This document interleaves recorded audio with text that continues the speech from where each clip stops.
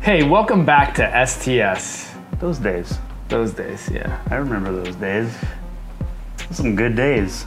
I guess I can start with a story. Start with the story. You were telling me it sounded quite devastating. It's a devastating story. All right, so settle in, folks. Must have been about a month ago. I was feeling restless.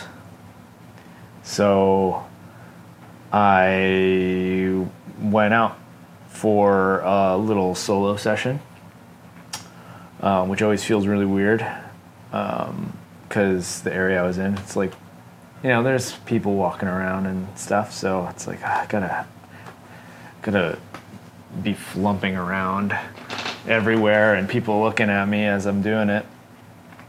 Anyways, it's getting dark, so it's dark. I then was like, okay, well, there's this ascent that I really want to prep, and I'd like to, you know, film this and get this done as a project. It's nothing like spectacular, but it was a really fun one to work through, and it had this really cool wall feature on it. And I had done the climb before, but it's like I had it in mind for how to like make it more dynamic and fun.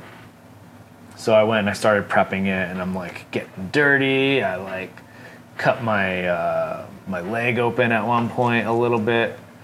I was like, okay, well. Anyway, I prepped it pretty nicely. Like I just needed to come back and like do the full thing and film it in the daytime. And I was like, cool. I'm like, I have a pretty good plan here. Anyway, I just kind of like kept putting it off, and this like spot is right on the bike path that I bike between my house and the gym, and so I go past it pretty regularly. And I was just the other day I was like biking home from the gym, and I look over and they took the wall feature off the wall. It's gone. So I stopped and I mourned for a little while, and I even like went around to the corner because that's where the actual ascent was, just to see if they had left the piece, and it's like, nope, it's completely gone. So if you have something planned, do it. Do you have pictures or videos of any of it? Not me doing it, but I have like I have a video of like just kind of like a test like pass through to like, okay, this is how it might be filmed or something. Do I know that, like, if you showed me it, I would recognize? It's the Arthritis Society. It's on the other side, so it's on the side of 10th. Oh, I think I know it then. The red pipe. Yep. So yeah, it's a big fat red pipe. The pipe gone. It's gone. They literally took the pipe off of the wall. It's gone. And then the other day I was walking over there and I saw there was a sign, and it was a sign out front, and it was like, you know, something about the building, and it was like, yeah, like, you know, apologize for our mess. We're like renovating the building. And so maybe they'll put it back on, but I'm really doubting it. So disappointing. This is kind of you said if you want to do something, go do it. Go do it, yeah. Because the spots are impermanent, right? This isn't the first time it's happened. And on an ascent that was there was an ascent that was supposed to be an Ascension 2 that was at UBC. That was another really, really cool wall feature, and it was definitely like well suited for a speed climb. And I was like, cool, I'm gonna go do this sometime. I've climbed it before, but I haven't tried to do it fast. And then one day I went to UBC and that was gone. And it was the same lesson I have to learn over and over again, which is if you have something planned, better to just do it sooner, as long as you're prepared for it and you're, you know, not taking excessive risk, than to put it off for another day.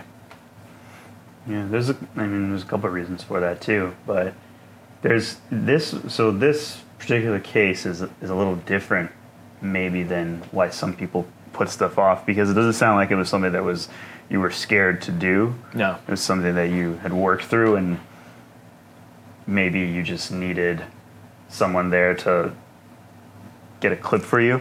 Like, you'd essentially done it.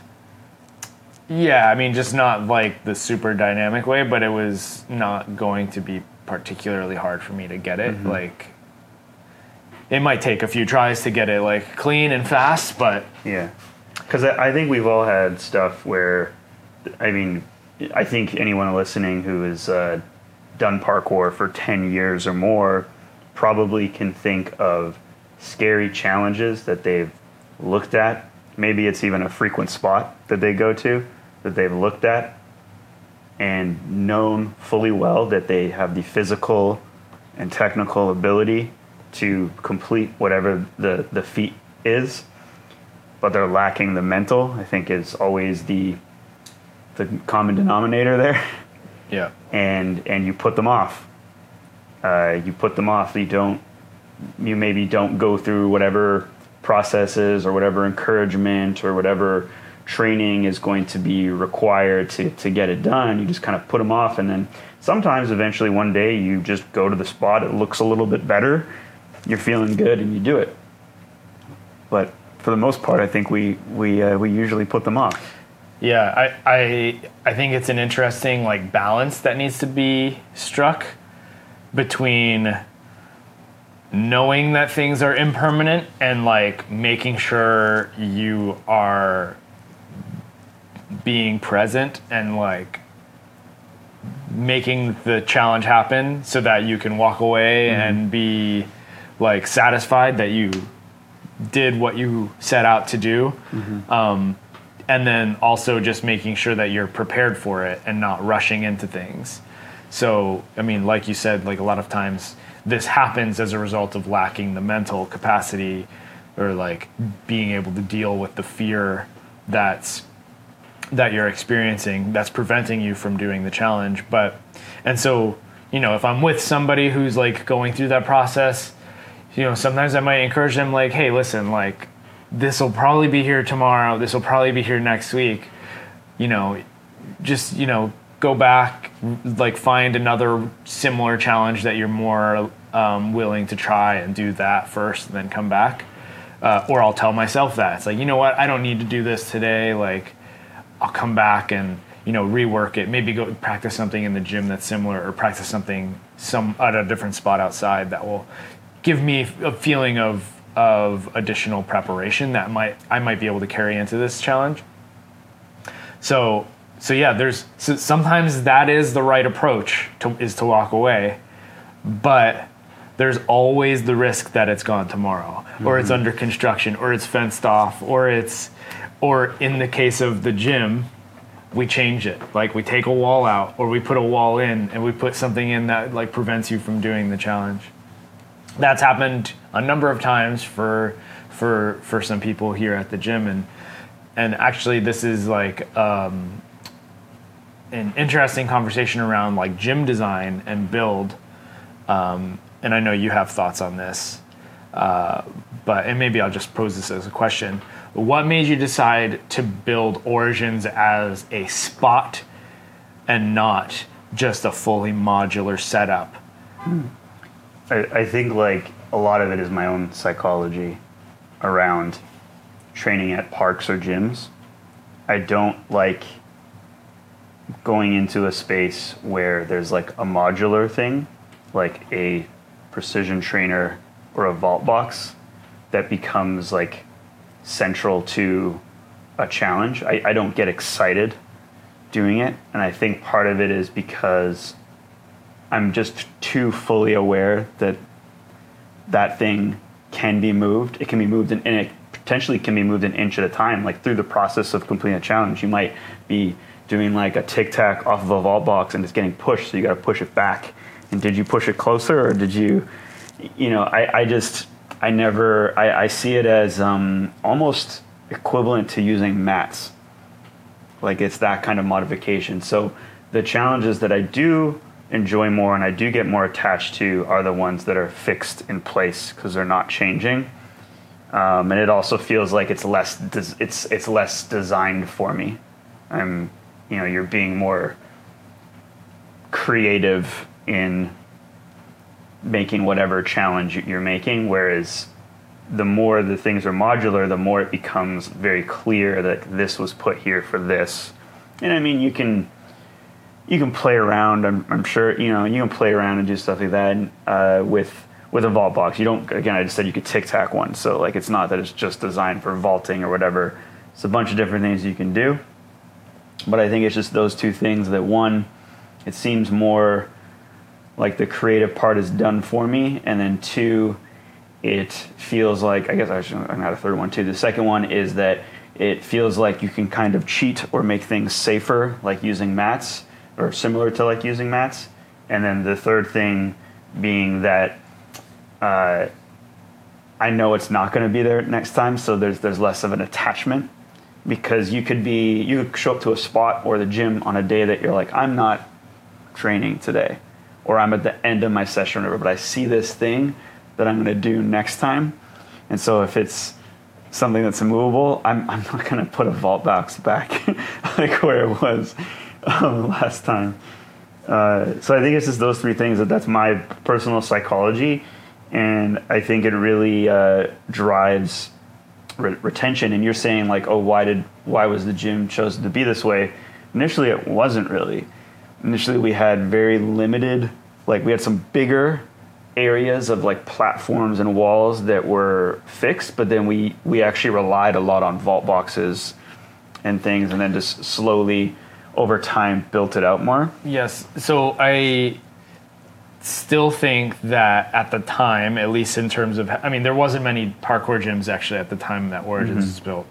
At the time, it felt like it was, I guess Tempest was actually very much like a spot. Like there was very little modular stuff.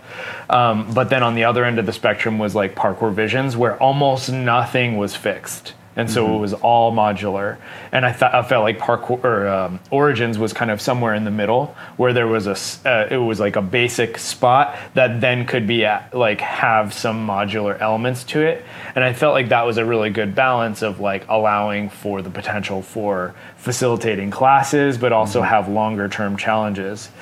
And I guess I just want to build on your third point there, because with too much impermanence means it's very hard to set goals and achieve things longer term.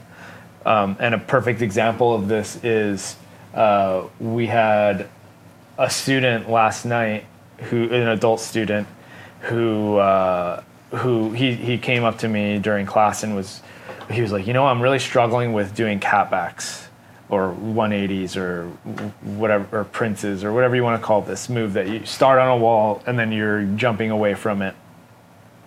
And so I gave him some feedback based on what the problem he was suggesting, and it actually unlocked catbacks for him. He was like, this completely changes everything.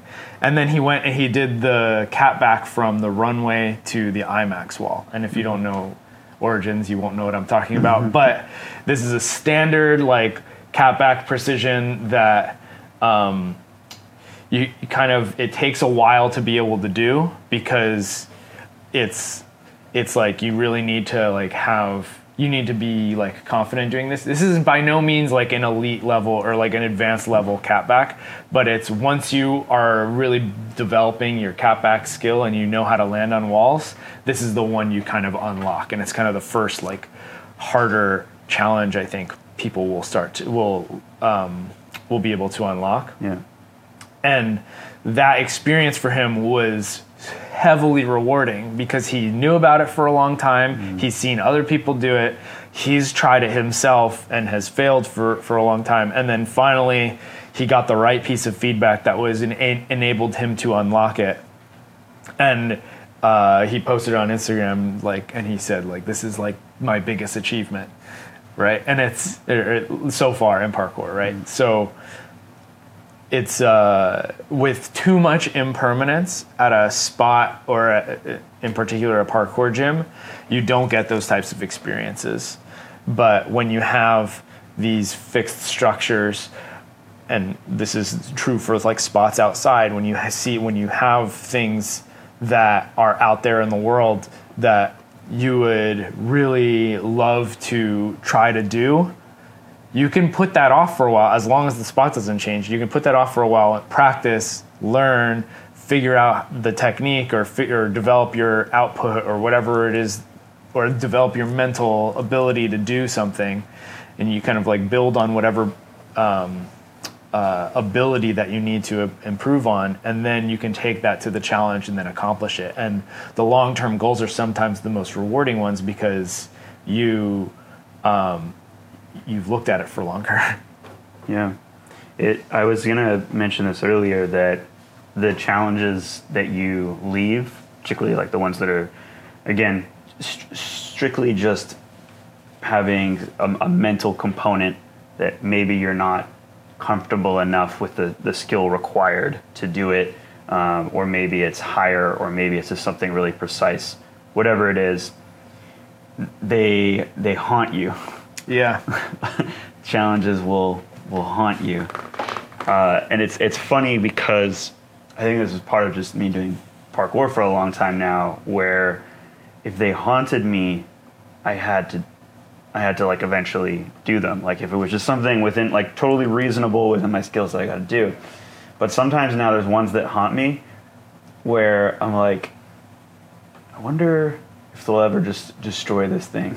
Yeah. Because then it won't haunt me anymore, because it won't be I'll be free of ever having to look at this again when we return to this spot, and feeling less about myself.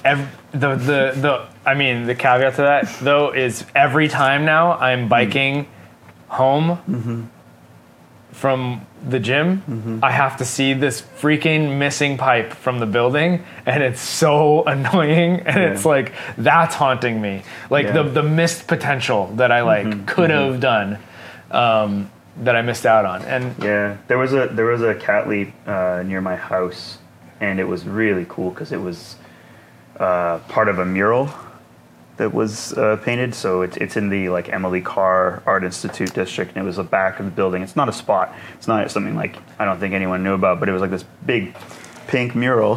Nice. And this is salmon. And I actually started looking at it when I was recovering from my injury, and like measured it out, and it was just like a little bit over 12 feet. And I was like, oh, I can hit this. It's nice and high up too. And I think it just sort of looked cool because it's on a mural. And when it came around time that I felt like I was getting more ready to do it, it's gone. Oh. Yeah, it's just, they just, I guess, like cut the, or I don't know. It's concrete, but there's cut off. Like the mural's still there, but like the walls are just like cut off from in front of it. So I feel your pain. Yeah. Oh, so frustrating. And now that I'm thinking about it, it's like, oh yeah, like there was the bank over at Granville that had like some like level cats that were really cool. That's gone now. And it's just like, yeah, like spots are impermanent, and I guess like I don't know what the lesson is, right? It's like I guess part of it's like seize the day, like make it like, don't put things off. Like, I mean, if there's a valid reason to put it off, like you're terrified of the potential outcome, and maybe you're feeling unprepared, like those are valid reasons to put it off. Or like you're injured and you don't want to like push through an injury or something like that just to do it, valid reason to put it off. But if the only reason you're putting it off is just because like, I don't know, like you just haven't like thought to prioritize it, and that's probably a mistake, right? Yeah, I think there's an unwillingness to work through the process. And again, sometimes you might actually be delusional. It might, it could be something that's like an entire foot further than, maybe it's a Kong, maybe it's a running jump, maybe it's a standing jump that's definitely further than anything you tried before, and I think, or farther, I should say. Ooh, that's good grammar. It wasn't for a second there. And maybe you are out of your element and can't actually do it on that day. So you really have to know yourself. But there are, again, things, and for me, it's usually there's like a height or a precision component to it. Mm-hmm. It's not the things that I end up walking away from that I'm not proud of that I walked away from. And lately I've been trying to do that less. I've been trying to think about, every time I go to a spot, it's like, oh, is there something here that I haven't done? But part of that is the impermanence of me, mm-hmm. not the spot, which that's is deep. another deep layer to it, because you could just hurt yourself one day. There's freak injuries that happen. You can hurt yourself one day, and then all of a sudden you can't go do what you had on your list to do. So actually, okay, so this is sparking a topic that I kind of want to bring up, and because that's a really, really good point. And I've thought about this for a long time, actually, for the last few years, and it's like I like doing parkour for the fun of it, but there's a big part of me that wants to capture everything. And it's this interesting dichotomy of like, I want to be present in the moment and not worry about filming, but I also want to like capture things. But lately, especially in the last few years, I'm like, I am realizing the impermanence of like my ability, and I don't know how long I'll be able to do parkour at the level that I'm at. Mm-hmm. And maybe I get injured, or maybe I'm just not able to jump as far, or not able to like have even the time to like dedicate towards like being a good athlete. So it makes me want to capture everything, and for the purposes of just like documenting, because I love looking back at like what I've accomplished in my parkour career, and being proud of those moments. And then if I do have like, kids or even like talking to like some of the other athletes at the gym, whether they're younger athletes or maybe they're like some kids or something like that, and they're like, yeah, can you Kong Gainer? It's like, yeah, I can pull up a video from 2014 where I Kong Gainered, and it's like, yeah, I could do that, and it's like, it's cool that I have these moments that I could reference that and pull it out. But I don't know, like, how do you balance this personally? Do you feel this pressure to constantly document? Are you okay living in the moment, or is there a balance that you're trying to strike? Depends. I mean, you're aware of like a video project that I've been working on forever. Yeah. And the reason I started that, like the real reason I started it is it was 2 years, so it was 2017 is when like I basically started thinking about doing this. I actually was going through my Instagram the other day because I was trying to find a clip for a Sunday session post, and I went all the way back to 2017. Mm-hmm. That's where I found myself, and I found this jump I did, which became a line that I later recorded that I haven't put out yet, and it was January 2017, and it was that I did this plyo, and then there was another one, and then there was a sequence after that. But I just did the first plyo, and I posted it, and I thought, I want to go back and do the whole thing. I think I can do this. And at the time I was thinking, I can do this stuff again, because 2 years before that I had torn my Achilles tendon, and I felt like I'm better than I was pre Achilles tear in a number of ways. Maybe not in like pure like standing jump output, but in every other way that mattered, I was better. So I just felt like I haven't really ever tried to make a video. I've just got clips over time and then kind of compiled something, but I never went out to like make it. So that's kind of how it started. And it was at the end of 2017 when I started filming stuff, and then some of that got reshot. But that's all other weird parts of the story. I'm trying to do this. But yeah, there is a need to not for everything. So you asked, like, currently, am I trying to document stuff? And I'm trying to document a lot of stuff because I'm trying to brand. but outside of that, in terms of like what it means to me personally, I don't really care. Like, I care about the project, care about all the clips in that project, and being able to put that together as a piece for, like, this is what I was capable of at this point in my life, stuff like that. But no, not everything is like super important. I'm just like, oh, this will make good content, basically. Gotcha. Yeah. Interesting. Yeah. Yeah, because I basically am like 90% of the time that I train, I am trying to, like, I'm not trying to film something, but I would like to have something filmed.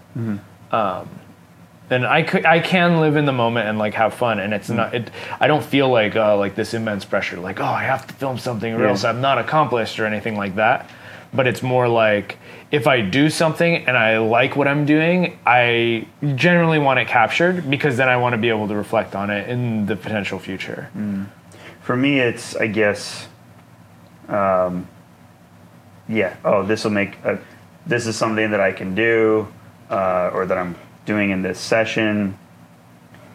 And yeah, like, if I think it's cool, then I'm gonna get someone to record it. Right. But mostly because it's like, oh, I think this will make cool. I don't know. I think I've talked about this before, where when I started parkour, it was like I went to my first parkour jam to film. Yeah. I ended up doing stuff, but I went there to film, and I kind of always see parkour in third person. Like, I rarely even visualize in POV. Like, I can close my eyes and, like, kind of see myself moving, but I'm so often visualizing the, like, cinematic angle of what something could look like, and that's if someone else is doing something, if I'm doing something, like, that's where I'm seeing parkour through, is like, what's the best angle to capture this movement. Oftentimes too, like, as I'm completing a rep and then, like, getting ready to do another one, I'm seeing it through that way. So yeah, that's, I don't know. Yeah, I think there's probably, like, I guess we're talking a little bit about ego here and everything too. It's just, I guess there's healthier ways about it, but like, I always try to think, like, we go to parkour sessions all the time now, and it's like, yeah, that's a big part of the culture, is, like, recording what you do. This is exactly where I was going to take this conversation.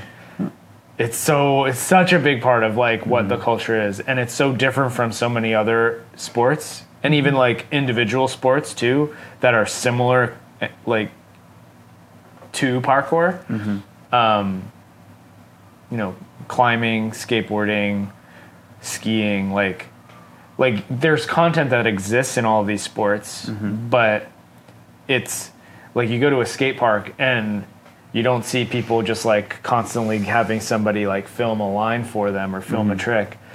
It does happen, but it's way less a part of the culture. Like, there is, like, of course, like, skate parts are, like, a big thing, and, like, they'll bust out the nice camera to, like, get the cool tricks captured. But for parkour, it's like, even the, like, littlest things we're, like, capturing. Yeah. And it's such a, like you said, it's such a big part of the culture. Well, it wasn't always, I think, social media and just a volume approach to content or branding, and I think that's something actually people need to ask themselves too when it comes to social media use, is, like, what is your goal with this? I think some people will record things and then upload it as if it's a journal, and you can usually tell, like, they're pretty low effort in terms of the actual recording and stuff. Some people get a little bit more intricate with it, with the, telling us, oh, from here, and everything. So I think people need to know, like, okay, like, what's the purpose of recording? Because there's definitely, like, some unhealthy headspaces you can get into. For me, and I was actually going to say, because we were talking about parkour culture, but this is a good example. I think it's also scene dependent. So when I went to Montreal, I went and trained 2 days in a row, and the first day, actually both days, it was a crew of, like, 8 or more people on a weekday. I was the only one recording anything. and I felt kind of weird about it a little bit, but also not, because it's normalized for me now. And everyone, like, every time I asked someone, they were like willing to, and it wasn't, weird or anything. It's just there was a lot of stuff. Like, there were multiple guys there like better than me, doing better stuff that weren't recording anything, And I don't know if this was like just because sometimes like if I'm drilling stuff or getting reps of something, I'm not going to record it. If it's something new, cool, exciting, I want to record it. And of course, I'm in a different city, so everything's new and cool and exciting. But I was also in this frame of mind where it's like I've been trying to do more content, and if I was like even better, if I was even better at parkour, I'd be able to get more content. But because I'm not the greatest, it's like I might do one thing that I think is like content worthy per session, right? Mm-hmm. And so it's all relative. It's all relative to everybody. And then we've talked about, like, in the grand scheme of things, it doesn't matter. Anything can go viral. Anything can get attention. And social media is a volume game, and I'm trying to play the volume game. Eventually, I'd like to play a bit more of the quality game, but yeah. I've given this piece of advice to a number of people that where I've heard them be like, "Oh, is this like good enough to post?" Mm-hmm. And I'm always like shut that part. Like I fall victim of this too. Like I'm always just kind of like, I don't know if I want to post this. But usually I just post it anyway. And my advice is usually just like, get rid of that voice in your head that's saying, is this good enough to post? Mm-hmm. And just do it anyway, because you never know what people are going to like. Mm-hmm. And even if it doesn't do super well, whatever your standard is, if it's 1,000 views, 10,000 views, 300 views, I don't know, like in the grand scheme of things, the thing that's holding you back from posting is the ego that's getting in the way of you, like, being afraid of judgment. Mm-hmm. And so I think the people who tend to be successful, of course, are people who are higher level, but also people who are just like unafraid to just try and like just see what works. Yeah. And that's if your goal is success on social media. But even then, like, if you're posting on social media, what's your point here? Mm-hmm. You know, are you sharing it because you want to share it with like your 5 friends and your family who's watching you, or and like you're just documenting like a journal, as you said? Yeah. Or are you posting this for the wider parkour community to be interested in, or potentially even beyond parkour? And in those cases, or in any of these cases, I think, like, don't let your ego get in the way of sharing. Mm-hmm. So I'm going to ask you, and I have an answer for this for myself after too, but I just want to start with you. What is your, and we already talked about it a bit with like larger projects and be able to show things, but just to kind of like wrap it together, what is your purpose of having an Instagram account that you post parkour on not super regularly right now, but at times quite regularly. I'll get more regular. At times quite regularly. Yeah, okay, so there's the personal journal element of it, which I find to be very I would say actually that's like my favorite thing about it, is that like I could go back and I'll like find something that's like, wow, I did that in 2015, you know. It's just kind of like, it's cool to look back on things like that. So that's one element of it. Another part of it is I like sharing my perspective on parkour through the movements that I choose to do. So like, you know, dive holes, for instance. Pretty rare to see people diving through small spaces. Mm-hmm. And so I think I like the idea of influencing culture in that way. Same thing with like ascending or just my take on like the way that I view how to interact with structures. So I like the potential for influencing culture and community. And then there's also just like personal brand development, like, which kind of is alongside the same thing as like influencing culture and community, is that, you know, if I'm posting on social media, that potentially opens the doors for opportunities, like being invited to coach at a gathering or to be on a reality TV show or even just I don't know, just like being invited somewhere. It like opens doors when you do those types of things. So yeah, and in general, like by posting my parkour clips, I have the potential to reach more people. And then of like part of my mission in life, I think, is to influence people to do parkour or to like improve at parkour in some capacity. So that's what we're doing here at Origins, and that's what I would like to like part of my legacy to be, which is, I influenced people to either start or improve at parkour. So those are the reasons why I post on social media. I'm not particularly good at it right now. I also haven't been doing any parkour for the last almost a month.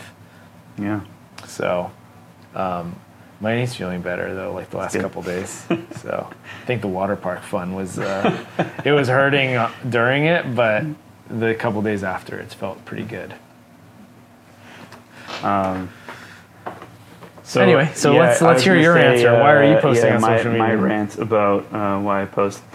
So I guess I have to think back to like when I started using social media. Does YouTube count as social media? It does, but like I think for the purposes of this question, I think it should be more around Instagram or like short form media. I'm gonna touch on YouTube real quick, just because that's where it started. Was like sharing video, sharing content. But YouTube back in the day, like when I started using YouTube, it was like semi-frequent. And I think we talked about how it's been an interesting development, like where certain types of content belongs. And in Instagram world right now, it's like if you're doing a workout, that's on the story. I'm not going to post a squat on just a everyday squat, unless it's like a PR that I'm really proud of or something. That'll go as a post. But if I'm just working out, that goes on the story. If I'm drilling parkour moves, that goes on the story. But if I do like a new and exciting challenge, that's a post. And I always kind of feel weird about that. And lately I've been trying to just record as often as I can. It's hard to keep up with. Like, I don't know, I did stuff today, but I didn't like record. I think it's a thing that someone who's really trying to develop their brand or for whatever business purposes, if you can get on that, it's super helpful. But it's a hard habit for me to like I can binge on it. I can go for like a week where it's like I'm pretty much like taking I think last time we did STS, I was like, all right, I'm just gonna take a little picture of the camera, let people know that we're about to record a podcast kind of thing. You get it there right now. So that's, I think, like the tricky thing is trying to get enough volume. But for me, I started on Inception. Oh no, it's not gonna picture up to the picture. Sorry. Okay. So, anyways, long story short, for me, getting into social media and using it, a lot of it was just for like personal, which also is business recognition. So I kind of I'm fortunate that I live a lifestyle and everything where my personal life is very connected to what I do for business and what I'm trying to make a living doing, which is through parkour, through coaching. I'm really past the period where I thought, like that kind of died a long time ago, where I thought I could make a go at using like my parkour abilities for like ads or performances and stuff like that. Interesting enough, like those things have actually happened, but nothing like major and nothing that I'm like, oh, I'm going to pursue this as a career. So for the most part, like when I post now, it's just to be practicing what I preach, essentially, just to show people that I'm doing the things that I talk about on this or whatever saying I do, or if I'm coaching or whatever. And I think it's helpful because I think there's a lot of like parkour business owners that don't really train much or don't train at all or don't practice at all, kind of giving it up, and they just fall into whatever sort of business they're in, but I still do it all the time. And it matters to me that people know that I'm doing it all the time. Yeah, I think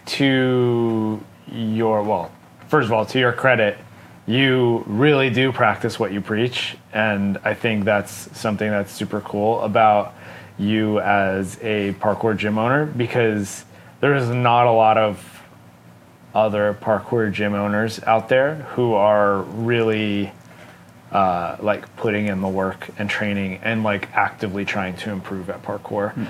There are some. Don't get me. He's not the only one, but mine's just a double-edged sword, because there are some weeks that go by where I'm like, oh, I didn't get X amount of tasks done because I really got into training this week. And as much as people like to think that if you go for a training session, you're going to get recharged and be able to get a bunch of work done today. Not my training sessions. I feel pretty trashed after most of my training sessions. So one thing I actually wanted to bring up, which was a really cool thing that Origins did that doesn't happen anymore. Oh no! So I don't think this should be a thing, but this is what your vision for it was. Sorry, let me go back a step. I kind of think I know what this is, but company phone plan. Oh, okay, that wasn't what I was thinking. So there was my first iPhone that I got was because Origins was like, okay, we're going to do company phone plan, and this is the opportunity. This is how you overspend as a small business. Yeah, don't do this, by the way. But it weirdly paid off. I mean, definitely paid off for me, but I think it weirdly paid off in general, because the whole mission behind it was we're all parkour coaches. And so we should be using the phones to create content, which can then be used to promote us as individuals, which benefits the greater brand of Origins, which I took it to heart at the time. And I was like, cool, I'm going to build a huge following on Instagram. And I made that my mission. This is all right, build a following, post, do cool stuff, train really hard, be in the public eye as much as I can. In parkour, I've since slowed down, and it has nothing to do with the fact that there's no longer an Origins phone plan. But that was what kind of sparked the desire to be on social media and be putting myself out there. And that's not the only reason, but it was definitely a big part of the influence. Because before that, I didn't have a phone camera. I probably had a crappy phone camera. And so I think that was one cool thing that you did as a business owner, was that you were encouraging us to build our brands. I mean, I still encourage it, but I haven't bought anyone any phones. Yeah. Yes. But ultimately what ended up happening, not everybody really tried. So it was a cool idea that didn't end up becoming what I think I guess originally intended it for it to be. But on the other hand, there was other things that you were doing that was helping to build the brand, creating Origins mixtapes, or the old Origins method tutorials, or the other content that we were putting up on YouTube, and in general using as a way to promote the gym and also the instructors or team around the gym. So yeah, social media and podcasts, or videos, action edits, tutorials. These are all things that can really help create a bigger brand, or create a brand around a parkour gym. Yeah. That's what happened over the course of the last 11 years. 11? Yeah, we're about to 11 years. Will be September. There you go. Hey. 11. Unrelated. Can I segue this to something more current? Because we were going to before we sat down and started recording today. Okay. I was like, "What's before happening?" You do, okay, this will segue too. Okay. Whoa, I was going to do the segue. No. I'm going to do a segue.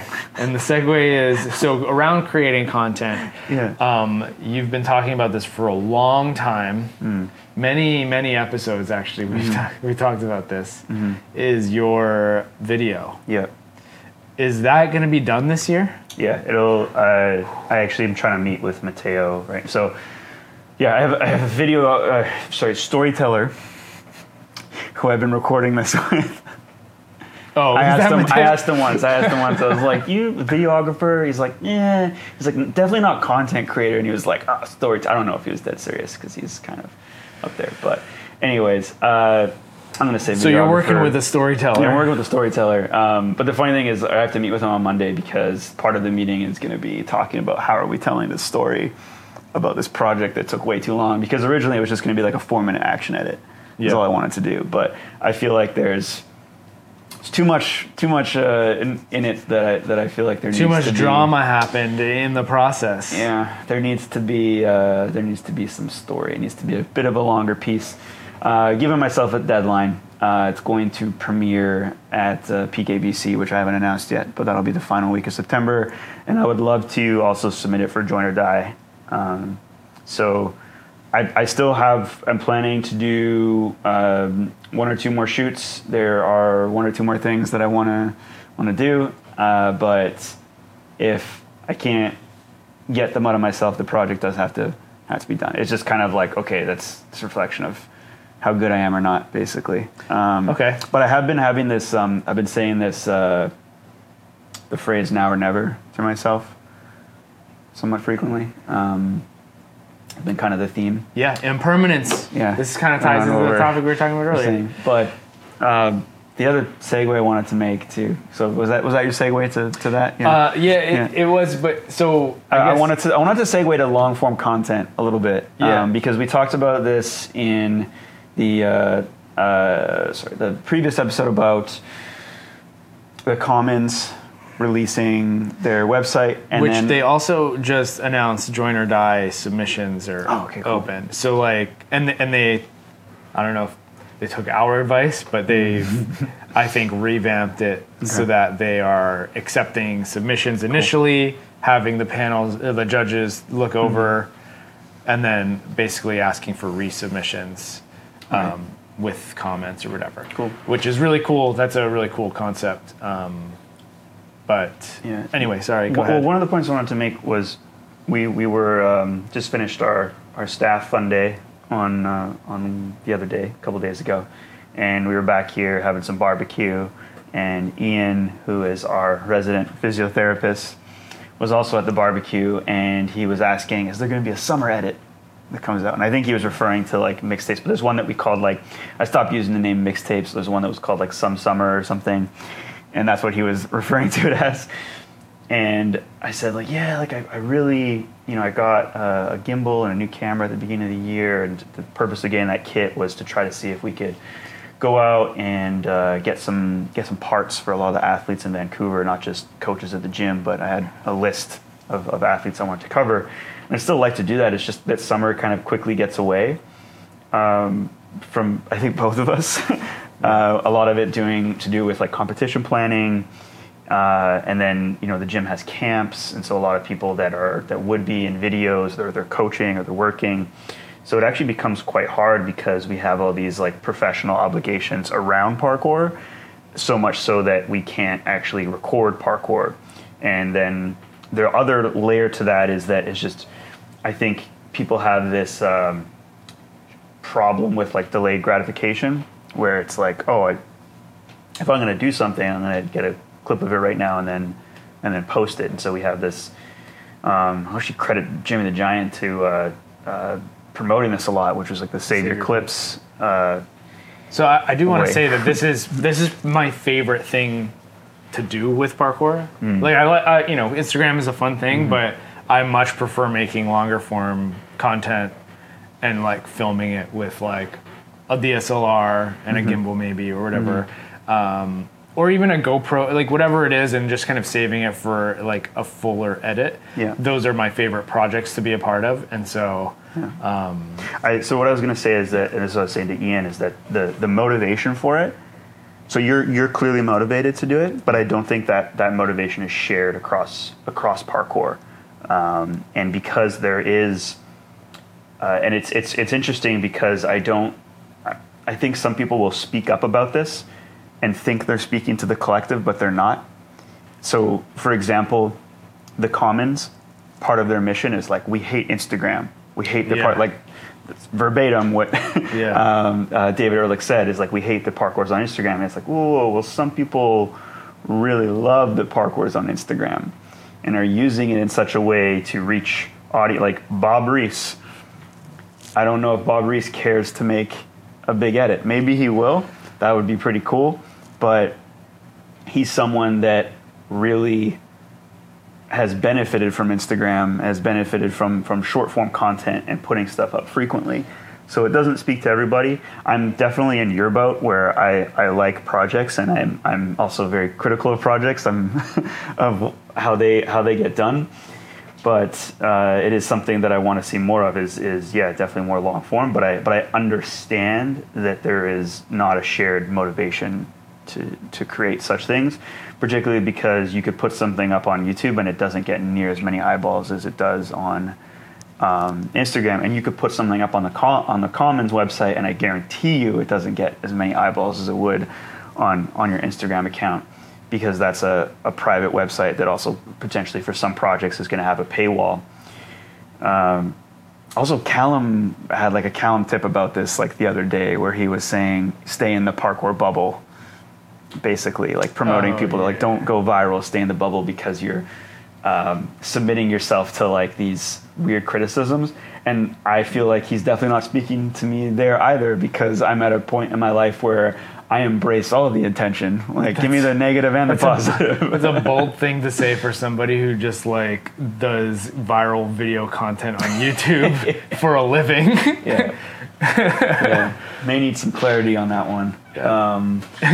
His whole career is based on trying to reach people outside of the parkour bubble. I can't put too much stock on Callum tips because I know there's a large grain of sarcasm that goes into those. But I would be interested to have some of his clarity on exploring that topic. I see what he's saying. It's like, it's a valid thing. Like, a lot of the times when, you know, clips do go viral, there's a lot of we'll call them muggles, but you know, it doesn't need to be a derogatory term. There's a lot of people in the comments that are like making fun of parkour, or in the case of if you're a woman, saying like this isn't real parkour, or like saying misogynistic or like hateful comments. Even if you're not a woman, it could be just like really hateful stuff. Like we had a viral post that received a lot of hate from a lot of people, and it on the one hand, like you're gonna if a post does go viral, you're gonna get that hate from a subset of the population, but they're also the most vocal. So like you also might be reaching a demographic that might not otherwise normally see this content, and they're mind blown, and then that makes them like more interested in parkour, either as a fan or potentially as somebody who might want to get into it. Think about when I started parkour. I mean, yours was different because you were introduced by others. Like others were like, hey, like we're doing parkour, come film it. For me, it was like the content like drew me in. I was like, okay, David Bell's doing incredible things on YouTube. There was some content. Like they showed me videos. Okay, yeah, it's like Oleg Vorslav's video, and it was like, wow, this is possible. I'm so impressed. I have to try this. And we're doing that with other pieces of content. Store has done this. people have gotten into parkour as a result of story, either as fans or as people who are actively trying to do parkour. Anyway, so the YouTube game, or the longer form content game, definitely my favorite type of parkour to engage in is stacking clips and kind of putting together a project and being like so excited that like, okay, this isn't done yet, but it's going to be done, soon, and I'm going to be able to release this, and then people are going to be able to watch it, instead of just like as you said, the instant gratification of Instagram, which can sometimes be fun, but I would much rather save the clips. Yeah. I think something we talked about too with, I guess one of the problems with long form is the lack of like story or concept or just reason, there's like context for it to be done. So I think like you've put out all of your recent Ascension 1, Ascension 2, and dive holes, they're all around. There's a context to it. There's a theme, and they're shorter. Had you made one of those edits longer, say if one of them was like 20 minutes, it's hard to watch.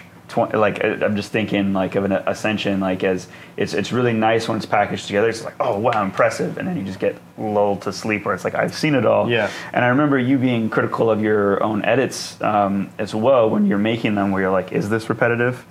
Is this too much? Is this like... Yeah.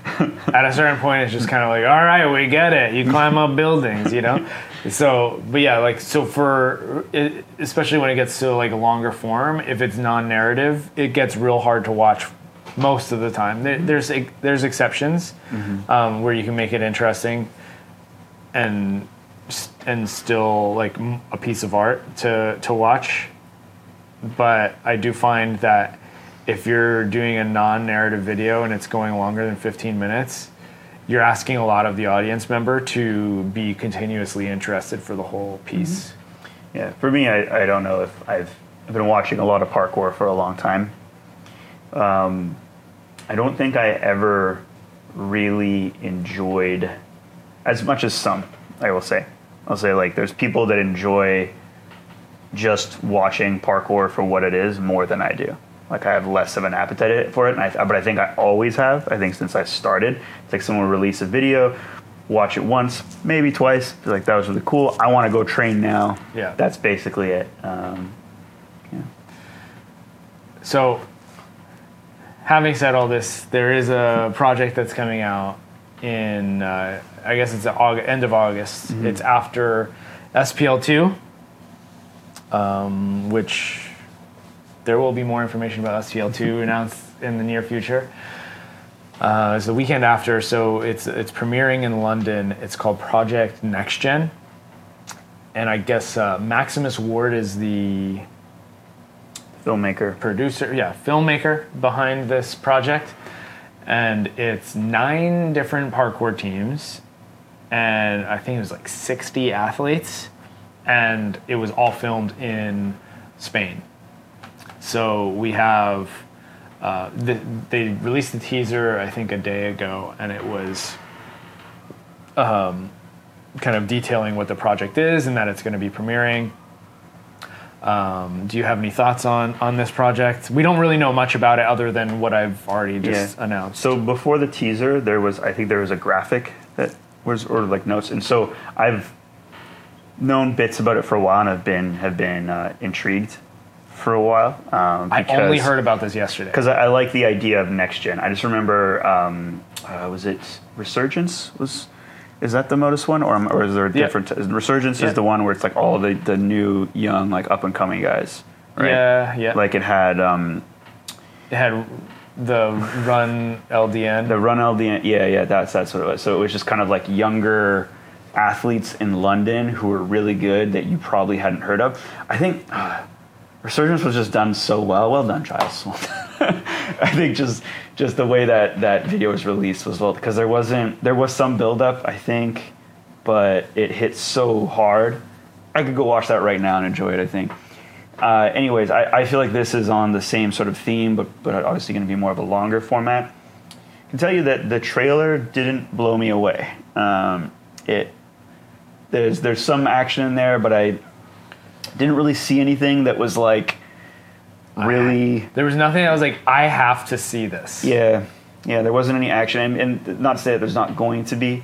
Still intrigued to watch because there has to be some. I mean, some of the teams that are in there are like really like heavy hitters. Yeah, you have to wonder too. Like, has any of it been put up on Instagram yet? You know, have we already seen clips in one shape or another? Because that always softens the impact of that a video can make. I suppose it's possible, but I'm gonna be optimistic and say no. But yeah, the teaser was it was kind of underwhelming. Like it kind of announces, 9 teams, 60 athletes, one city, and that's like that sounds really cool. The first piece of action it shows us is a double cork.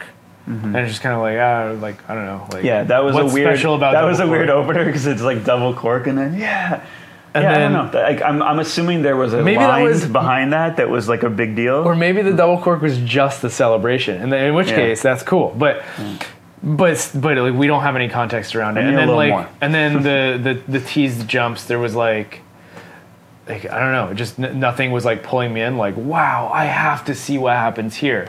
In contrast to like Capstone Swarm, it was like that was a great trailer because it was like, oh my god, he's gonna jump off of that.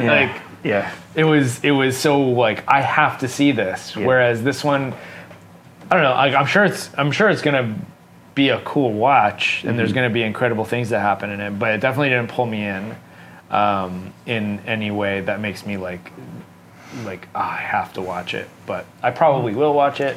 I'm assuming it will be behind a paywall, but maybe it won't. Do you know what I'm curious to listen to is Josh Doey's reaction to the trailer, because he's probably gonna like comment on each thing that like happens in the trailer, and I'm gonna be like, oh yeah, I guess that was like for me. I'm just watching the show. There's little glimpses of each move, but like nothing that there's some big stuff, but it's not like it doesn't seem like anything that when you compare it to like Capstone's trailer, where it's like there were numerous things in that trailer that looked bigger or better than I had seen before, and I didn't get hit with that a single time during this trailer. It's like someone doing a big reverse fault over a gap, but I'm like, yeah, I've seen that, and it doesn't look like a bigger gap than I've seen is what I'm trying to say. Yeah. But it's also so short, and it really is just a tease, but it didn't really tease me.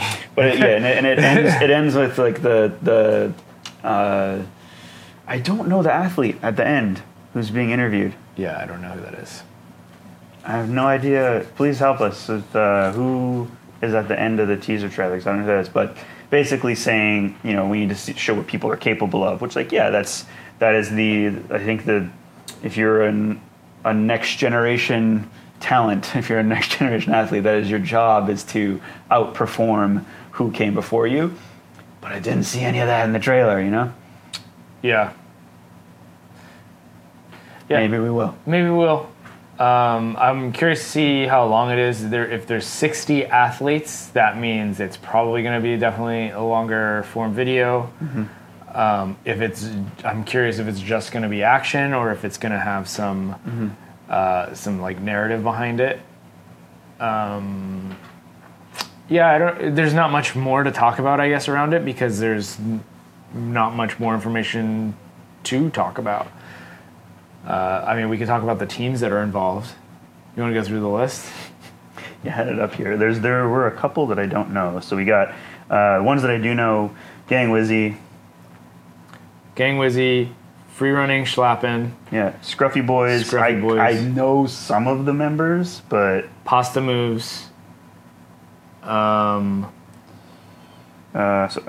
Blent Crew. I don't know. Crew. I don't know Blent Crew. I don't recognize that flag. That's from Spain. All right. I don't know. I don't know my flags. Don't know my flags at all. Street Sharks. I have no idea where they're from. Oh, they don't have many posts at all. Yeah. 6 posts. Avanti Garda. Yeah, which also, so we got to watch their recent project, but I don't know when that's coming out or if it's out even. Team Fat, Team Fat, we know. Street Media, and Fifth Unit. And did you say Freerunning Schlappen? I did, yeah. Yeah. Oh yeah, and Fifth Unit I know. Yeah, no. So There we go. those are the teams. So there's definitely some heavy hitters in there. Some that I am really excited to see. And then obviously there's definitely some of those I've never heard of. Some of those teams, which is cool because it's putting more of them on the map if they show out. Here's a question for you. What's the age cutoff to be next gen? It's not a real question. I don't have an answer for you.